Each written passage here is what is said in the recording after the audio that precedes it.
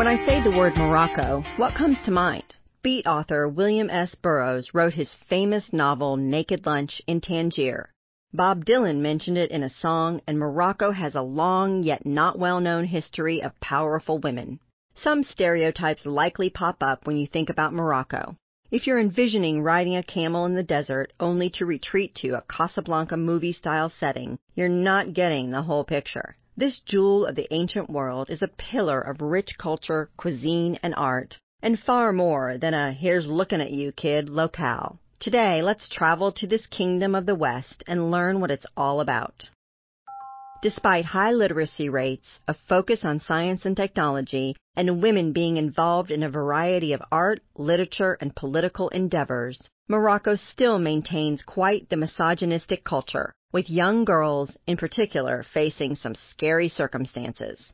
According to UNICEF, the rates of child marriage remain high, with about 16% of Moroccan girls being forced to marry before they turn 18.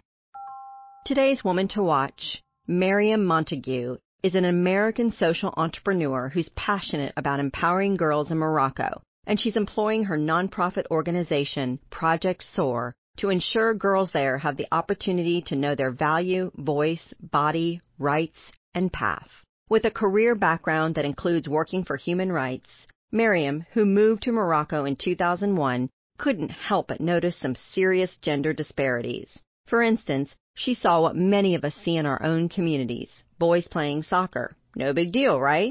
But Mariam wondered where the girls were. They weren't playing. Heck, they weren't even seen walking to school. The lack of visible girls concerned Mariam, as both a human rights activist and the new mom of a daughter.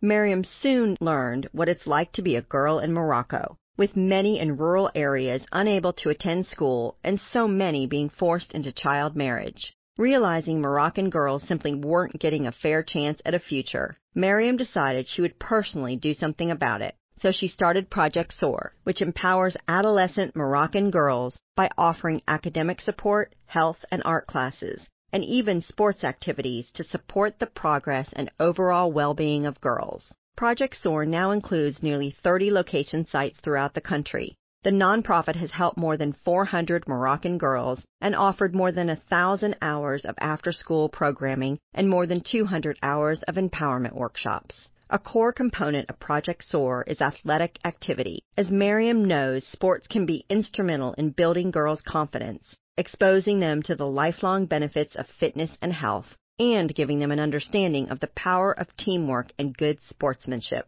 Athletic activity is particularly important for Moroccan girls, who often have little access to such pursuits. Through Project SOAR, the girls can participate in a running club, take yoga classes, play basketball and soccer, and even learn to skateboard. Project SOAR is definitely making an impact in girls' lives and attracting the attention of other women's empowerment advocates, including former First Lady Michelle Obama, who visited Morocco as part of her Let Girls Learn initiative, and celebrated actress Meryl Streep, who is involved in a CNN documentary titled We Will Rise, which features several Project SOAR girls. We are thankful to Mariam for creating a wonderful organization that's empowering girls to create a future of their choice so they can truly soar.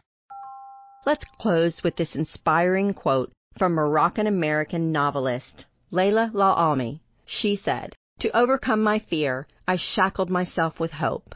Its links, heavier than any metal known to man." This is Melinda Garvey signing off until next time. Remember, ladies, empowered women empower other women. So share on the dot so more women can have a voice. Thanks for getting ready with us.